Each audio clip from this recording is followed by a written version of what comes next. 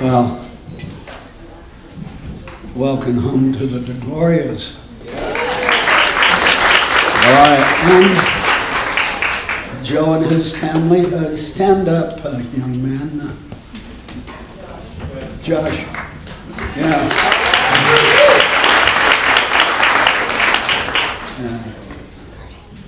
We've got Canadians here tonight, and they've suffered enough to be well loved and treated kindly. Is the boat, are the boat people in? Or you could get seated over there if you need to, unless you're going somewhere. One of the things that people ask in regard to the Christian faith is why some people, they're born again, they go through the program and they move. Even though things are slow, they don't stop, there are not a lot of detours, and they're not checking themselves and wondering and going around and around. And so you have really two types, and Sparks talks about it. And then he touches the reason. And it's the same old thing. It's the mirror. Way back I got the picture of looking at the mirror and the time spent. And he says this, and if you're not going forward, there's one reason, because God knows who's really with him. He knows if you're theatrical, you're just kind of double-minded and hopeful that maybe you've done all you can do. And because this isn't coercion. Our relationship with the Lord, he frees us to be love slaves. He owns us. And then the idiocy and the insanity of us going around like we own ourselves is it's a fracturing thing, and all of us have had some understanding of that. And I would say I'm certainly hadn't been on a full run. I spoke a word sometime about what is it when you go in the airport and they give you a fast run, or what's the term they call it? Fast track. Fast track, yeah. With Christ, there isn't a fast track. There's suffering and dying, and that's it. And I was, well, if you don't see that, if you're not willing to lose your wonderful life, dear, you don't go forward. It's not going out, it's not the reason, it's not the services we have, it's not community, it's none of anything that comes from us, and that should be clear to us by now.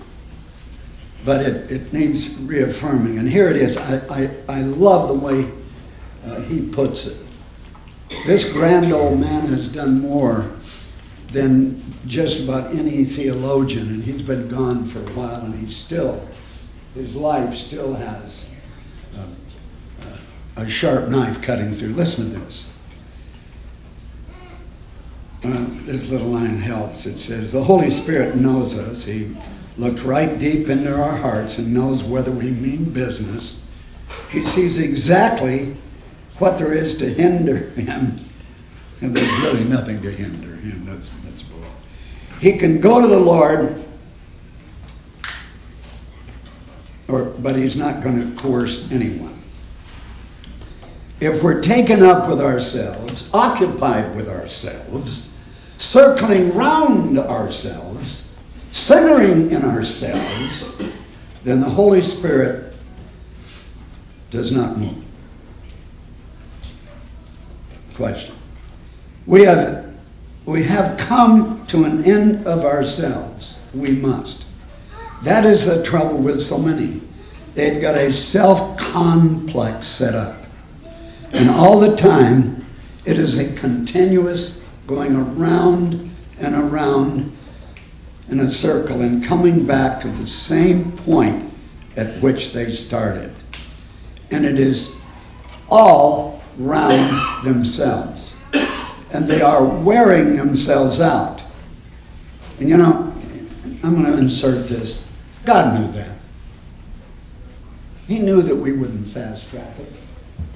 He knew very well we would waste a lot of time. He knew exactly where the church is, and very few will have this capacity.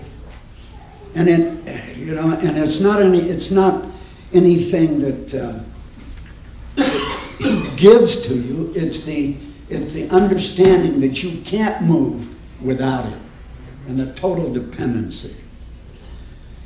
They're wearing themselves out, and before long, they're going to have an awful crash that involves all that for which they are supposed to stand and represent the Lord.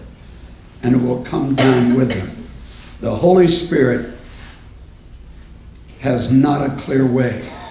We have to get out of the way as far as self-occupation is concerned.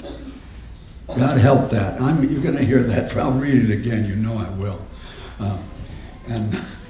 It is so true. It's the central obstacle of your growth and mine.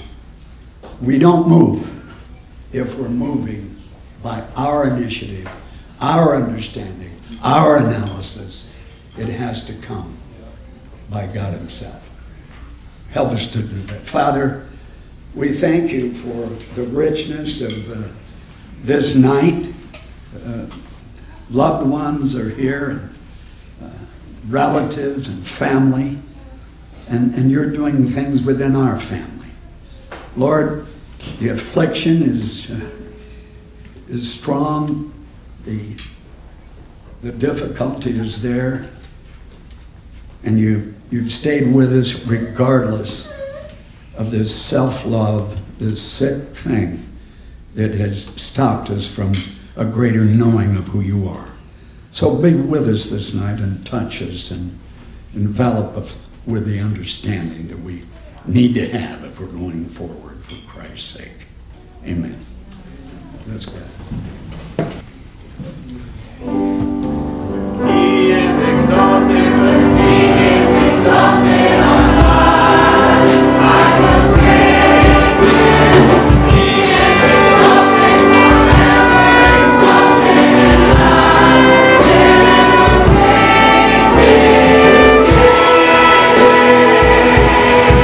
for He is the Lord, forever.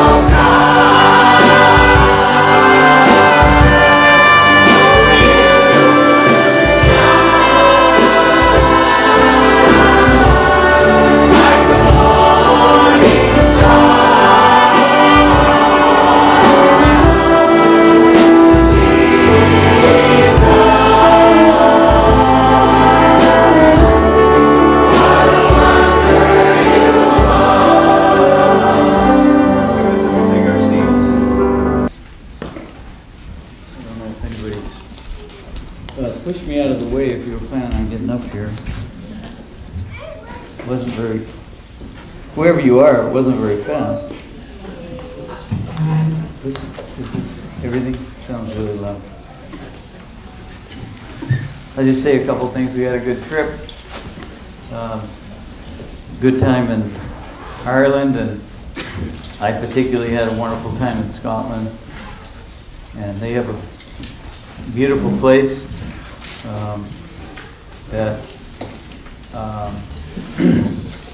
like picturesque, like unbelievably beautiful.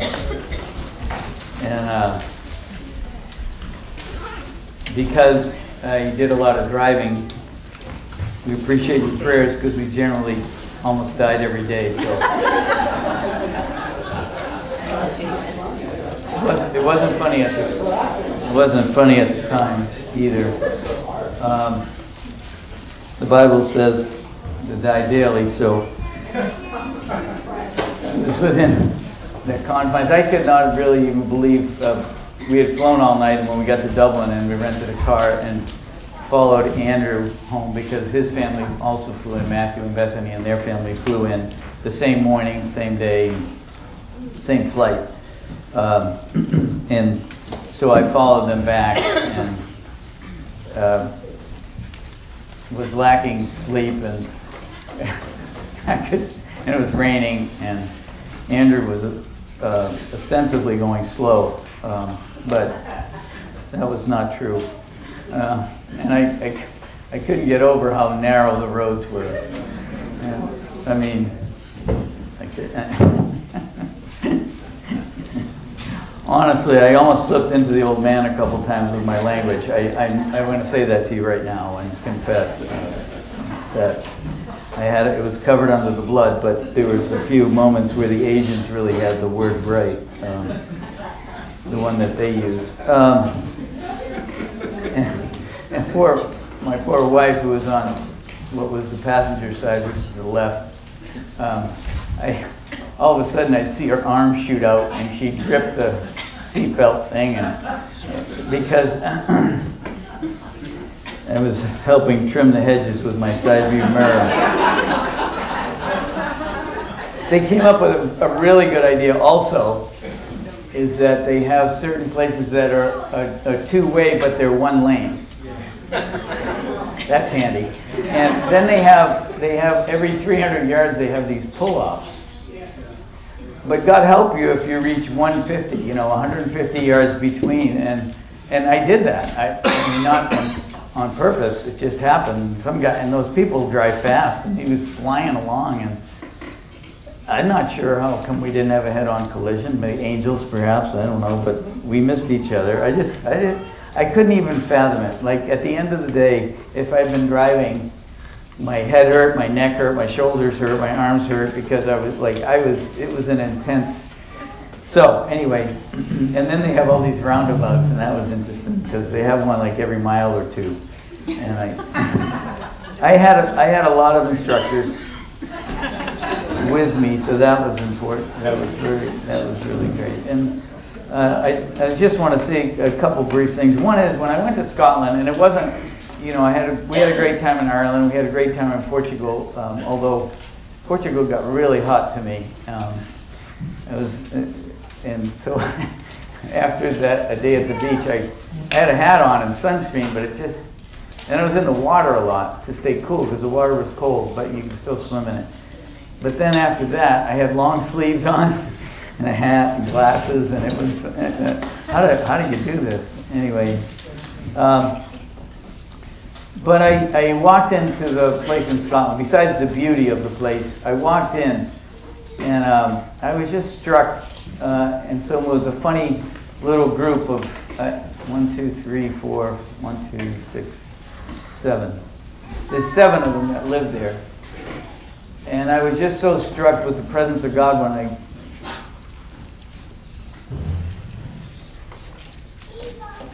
I got in the circle. It was just of them when they met us outside. I just was so moved by the Spirit of God there, and the humility of Christ, and I thought, wow, we just get so moved away from what is genuinely the hope of the gospel. The hope of the gospel is the presence of God with us and in us and working. That's what is really the hope of the gospel. And so then I was struck with that scripture. You just need 2 or 3, the Bible says. Where 2 or 3 are together. And the big thing is, Moses had it right, didn't he? In Exodus 30, he said, don't take us any place if you're not going.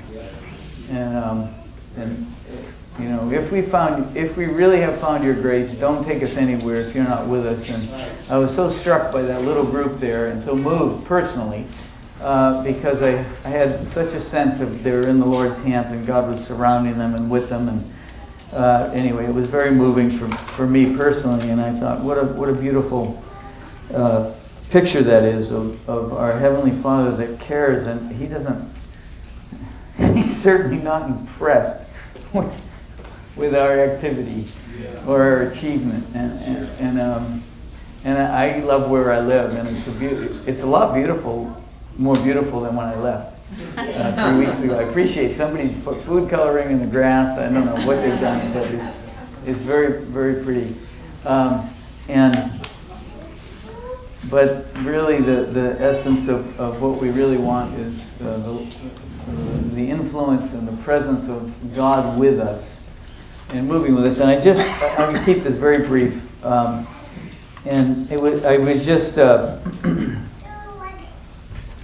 looked at this the other day. It was nice. I could get up early in the morning and sit outside, and there would be an ocean breeze we were half a mile from the ocean, but there was always a nice breeze, even if it was warm. I was reading through John, and after Jesus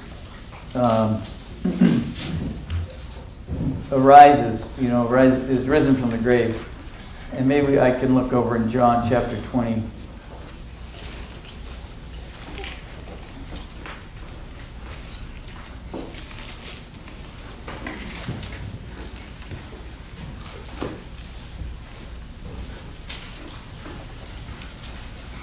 And this is his first encounter, and I'm sure with Mary, and I'm sure I've said this, but I just want to underline. The message that he sends to the disciples is very important, that he sent through Mary, because Mary didn't recognize Jesus when he came out of the grave. It's a section in the garden. I'm not going to read it all. I just want to get to one thing, but it's 11 through 18 thereabouts. And Mary didn't know. She thought it was a gardener, until he said something. He said her name, Mary, and then she recognized him. And he says in verse 17, "Touch me not, for I am not yet ascended to my Father." And I think that's an important. I don't have the full revelation of that, I don't think, but I think the one thing I know is for sure that what Jesus was really saying to Mary is that the relationship with me that you've had must change, and it must be something different now. The attachment you've had with me is a different attachment. You've been with me while I was walking my course. He says, "But go to my brethren," and I think this is very important, "and say unto them, I ascend unto my Father and your Father, and to my God and your God." And I'm sure I've said this before, but that is such an important thing. Of all the messages that Jesus could have sent to the disciples from Mary after just being the first one that sees Jesus, and he says, just go give them this message. And in essence, he's saying it's not just my Father, it's your Father. Right. And it's not just my God, but it's actually your God. And it was a picture of the transition, because Jesus showed up 3 times to the disciples, and then later he was with them for 40 days and 40 nights with infallible proofs. But the first time he shows up, and we don't have to read it, I really am going to be brief. But in John 20, verse 19, he says, "Receive ye," he comes in their midst, he walks through the wall, which that creates an alertness in your heart, really, anyway, he says to them, "Receive ye," there's more in there, and you can read it on your own time. I hope you have your own devotions, so you get more if you study your own stuff, but I'm just going to tell you a couple things I was looking at. "Receive ye the Holy Ghost, and he breathed on them, and they received the Holy Ghost. I always have read that as being their born-again experience, where they really were born of the Spirit from above. He breathes on them, the Holy Spirit, and they're born from above. And Jesus was able to do that because of who he was, because of what God had ordained him to do. Then he shows up a second time, and this time Thomas is there.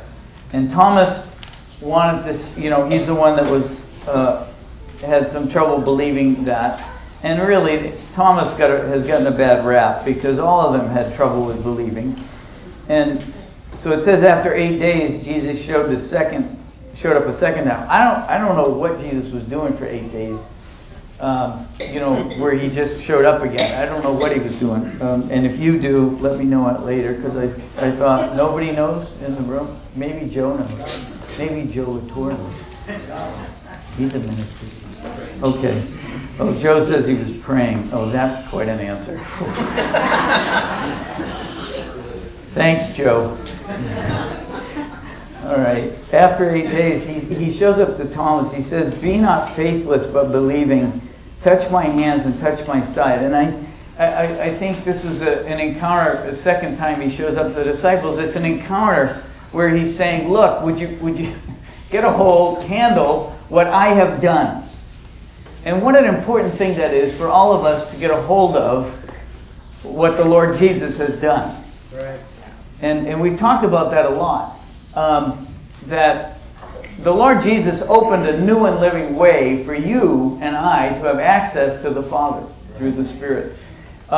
He went before us, laying his life down so that you and I, and so that now we're in a state of where there's not imputed, sin is not imputed to us, righteousness is imputed to us. I mean, that's a tremendous work. I mean, people that say we're taking away from Jesus are nuts. Because as you walk forward, all you do is grow in appreciation for what he's done in opening this new and living way. But the relationship for the disciples and for us, and we know this, but I know I need to be reminded, it must change because it's got to become my God and my Father. And not just Jesus's, but my Father and my God. It must be this intimacy of relating with him in the way that Jesus related to his Father. We also need, and you look at yourself in the mirror and you think, how could that be? And it's exactly what Mary said. It's not a bad question, right? How can this be? And the response of Gabriel was that the Holy Ghost will overshadow you. So and if I have to tell you, I'm going to get to something else here in a second, but it should be burning on our hearts what Jesus prayed in John 17. He said that they may be one even as we are one. I mean, that's the kind of oneness that you and I should be looking for, right? That's the kind of the kind of growth into this relationship. That's a bar, that's a standard that Jesus prayed. Not because it was a nice idea, it's because it was the intention of his Father that there'd be more than one that came forth, that he'd be the firstborn of many brethren. That's always been God's intention, to have a family. And so I believe that the work that Jesus, the magnitude of the work that Jesus has done is not lessened to any of us, but actually it's increased. And that's why Jesus, when he was on the cross, he gave up the ghost and he said, it is finished. Because for him it was finished. What God had ordained for him to do, the eternal purpose of God through the Lamb being slain, that was finished in Jesus' life. And that work is done for us. And we walk, that's why we're sitting here. That's why we lift our hands, because he opened this new and living way. But then I want to look at something I think it just jumped out at me the other morning, and you know how that is sometimes. You have a cup of coffee or two, particularly when you have two. Sometimes you don't distinguish between caffeine and anointing. So, having said this jumped out at me, But it's John 21, and we're very familiar with John 21. It's where at the end he says, when you're young, you clothe yourself, you want where you would. And when you're old, you stretch forth your hands, and somebody else will clothe you, and somebody will carry you. And which is a beautiful promise, that God is willing to carry us. And actually, I trust that as you look back over your life, you realize it wasn't this profound decision to follow Jesus. You were carried to places that you didn't realize you needed to be. But I think there's a pattern here for us, and that is, in this transition that God has had us in, out of the profound work of Jesus into actually the transformation here, so that our relationship grows into what He intended in the first place, that we also would be conformed to that same image. There's a picture here. It says,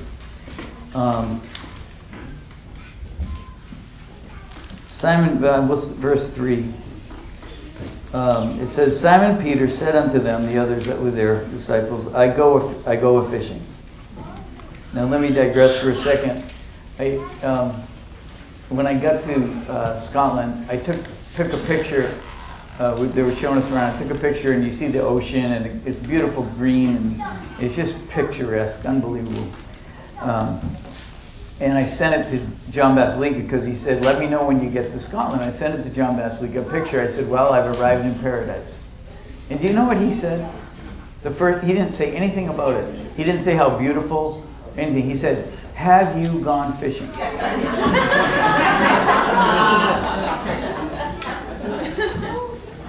No. Anyway, I told him I don't have the anointing that he does to do that. Anyway, so Peter says, I go a fishing, and they said unto him, we also go with you. And they went forth and entered into a ship immediately, and that night they caught nothing. But when the morning was now come, Jesus stood on the shore, but the disciples knew not that it was Jesus. And Jesus says, children, do you have any meat? And they said, no. And so he said, okay, cast the net on the right side of the ship and you'll find. And they did. And you know the story. They brought all those fish, they could hardly bring it in. And I thought, this is a pattern of when you and I make a transition into this relationship. What really is such an important aspect of this is that you will toil and toil and toil and you will catch nothing.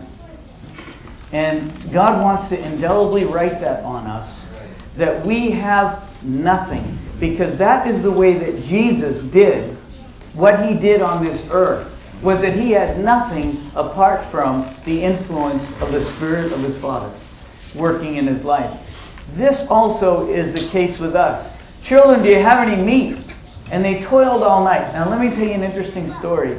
And that is that we went for a long walk. They have these boardwalks and trails along the coast in Portugal. And we did so much walking. And because of that, I would eat gelato every day.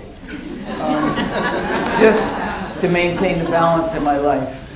And I didn't gain any weight because we did so much walking. And anyway, I'm just tired right now. So we walked down in the morning, right? Where we stayed, we rented an Airbnb, whatever you call that. And it was a nice place, but it was a half a mile from the beach and the ocean, or there about 7/10 maybe. You walk down in the morning, it was cool and it was a nice breeze, and it was downhill. And then at the end of the day at 3 or something in the afternoon or 4 when it was 95, that's when we walked back, uphill. And that was really quite an arduous journey. But on this one Sunday, we went on the boardwalk, and it's 14 miles long. We didn't do the whole 14 miles. I don't know what we did, 2 or 3 miles. It was an hour long. And so we're walking along, and these two older guys, and that's anybody over 61. No, but they were well into their 70s. I mean, they looked like they'd been in the area they were locals, and they had bikes, and they had these long fishing poles. And they put their bikes against on the boardwalk against the thing, against the rail, and we went by them. We agreed, good morning, and you know quintessential looking fishermen, lines in their faces, something out of a Hemingway novel or something. That's what they look like. And I look back and they're climbing over the rail. Now, these cliffs are 200, 300 feet. I don't know. Some are even more. They said 200 meters, which, if you know meters, that's over 600 feet. I don't know. I'm just going to be conservative. 200 or 300 feet. I mean, really, 10 feet is high. But 200 or 300 feet, I see them crawling, and then they disappear, and I didn't think anything about it. I just thought, well, I don't know. They'll be fine. So we went on our walk, and we came back, and their bikes are still there. It was just my wife and I when we came back. The girls stopped down at a beach that you could walk down to. So, and we look over, and I have a picture on my phone, or Hannah took the picture and sent me, because she doesn't like my pictures. So she takes the pictures. She sent it to me, and I see this guy that's got to be mid-70s, late 70s. He has climbed down, onto this little thing that juts out, that's 200 feet above this raging sea that's crashing waves, and these long, and he's climbing back. And I mean, he's having kind of a hard time. He's not 25, and he's got his bucket, and he's got his poles, and he's climbing back, and I mean, I could not believe it. I thought, this guy is nuts. And so I did send that. I sent that picture to John Vasilika also to prove to him that there were people that were even more committed to fishing than he was. But I thought about that, and I thought the thought of these disciples going out fishing all night and catching nothing, I thought, man, that is such a picture for us of what God wants us to find out.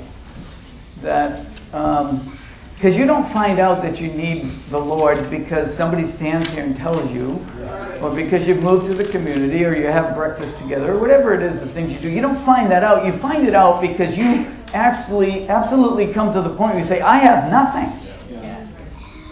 And but I looked at those men and I thought, later, I was thinking about it. I said, because that was one of those things that my brain rejected.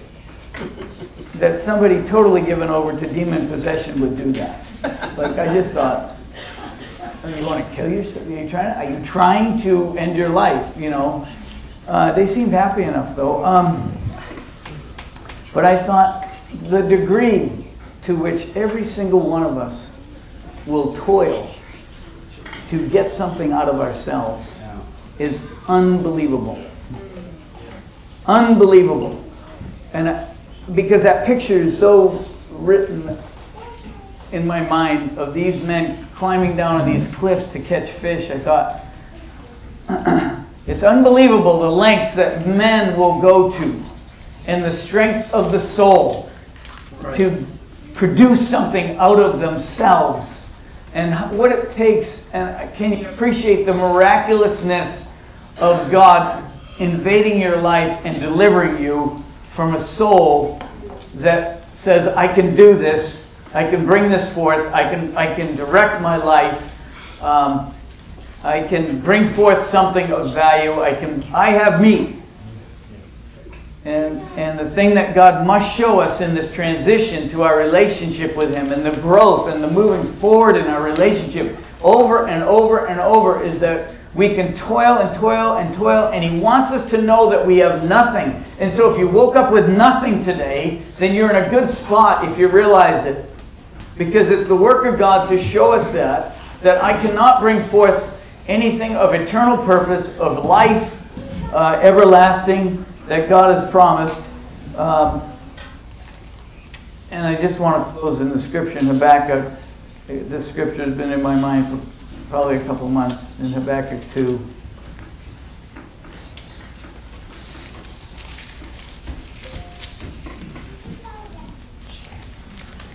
Because the whole point of what's going on is the transition because of the work of Jesus that we now are making, so that you and I are joined to the Lord in the way that God intended.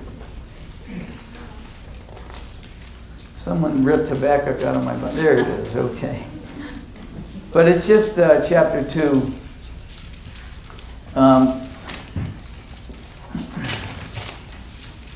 Because there's a litmus test I find that is this growth of this relationship working? Because sometimes you don't know, right? Because I've done a lot of good things in a praise service, right? Or said a lot of good things in a praise service, or in certain environments that were conducive to saying positive things about my relationship. But I sometimes must find this out. And this is a litmus test, I think. It's a litmus test for me. It says, I'll stand upon my watch and set me upon the tower, watch to see what he'll say to me and what I shall answer when I'm reproved. And that word answer there, that's not a singular event there. It has a repetitive nature about it. This is a repetitive process that we're in. To see how we're going to respond. How will I respond? How will I respond? How will I respond when I am reproved? When I am intersected by the Spirit of God in my direction. And then it says, write the vision, make it plain, that he may run that reads it. For the vision is yet for an appointed time, but at the end it shall speak and not lie. Though it tarry, wait for it, because it will surely come, it will not tarry. And this is the verse 4. And this to me is the litmus test.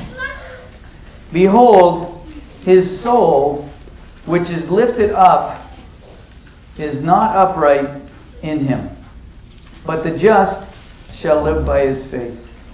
I believe this is the litmus test for every single one of us, if in fact what comes out of my soul is lifted up.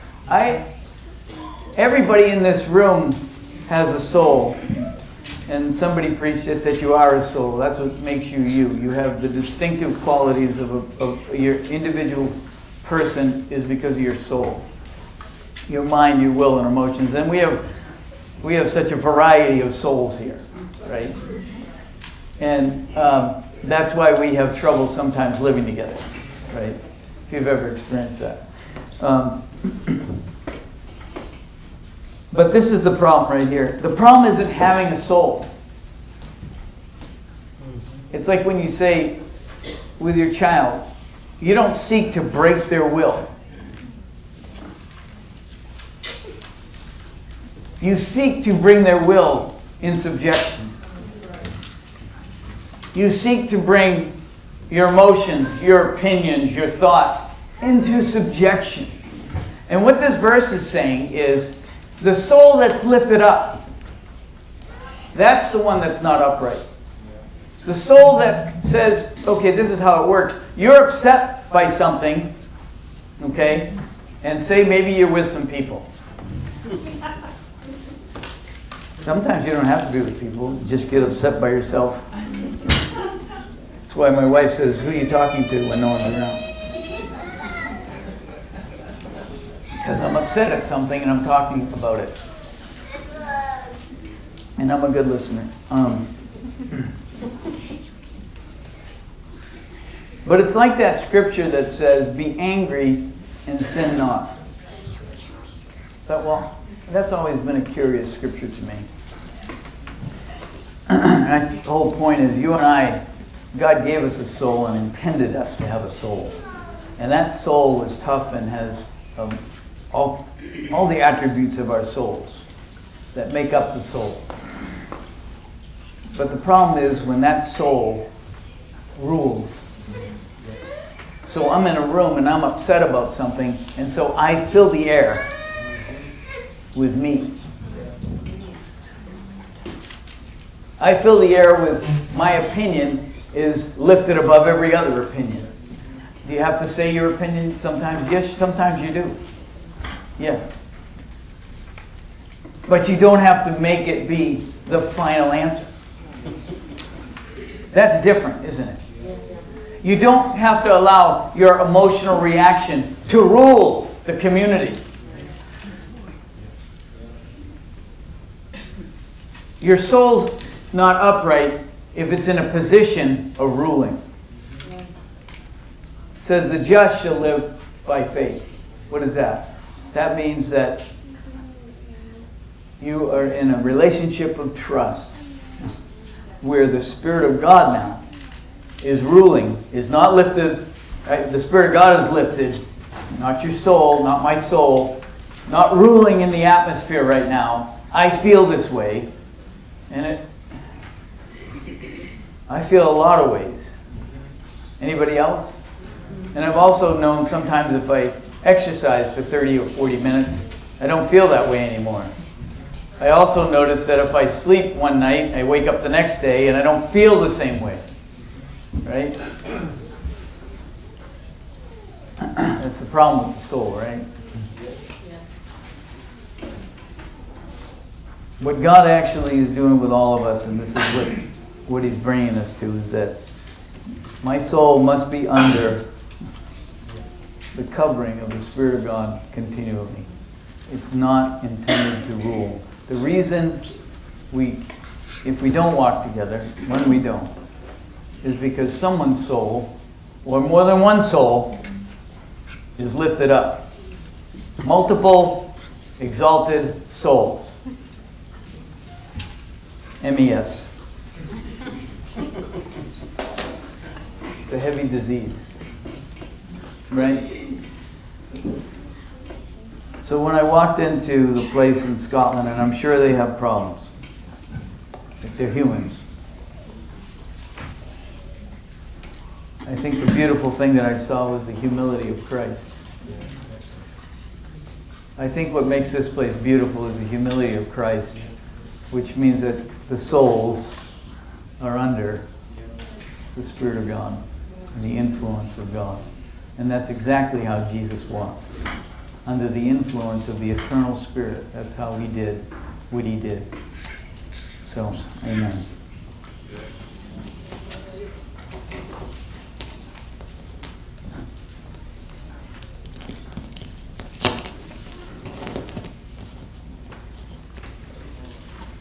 Thank you, David.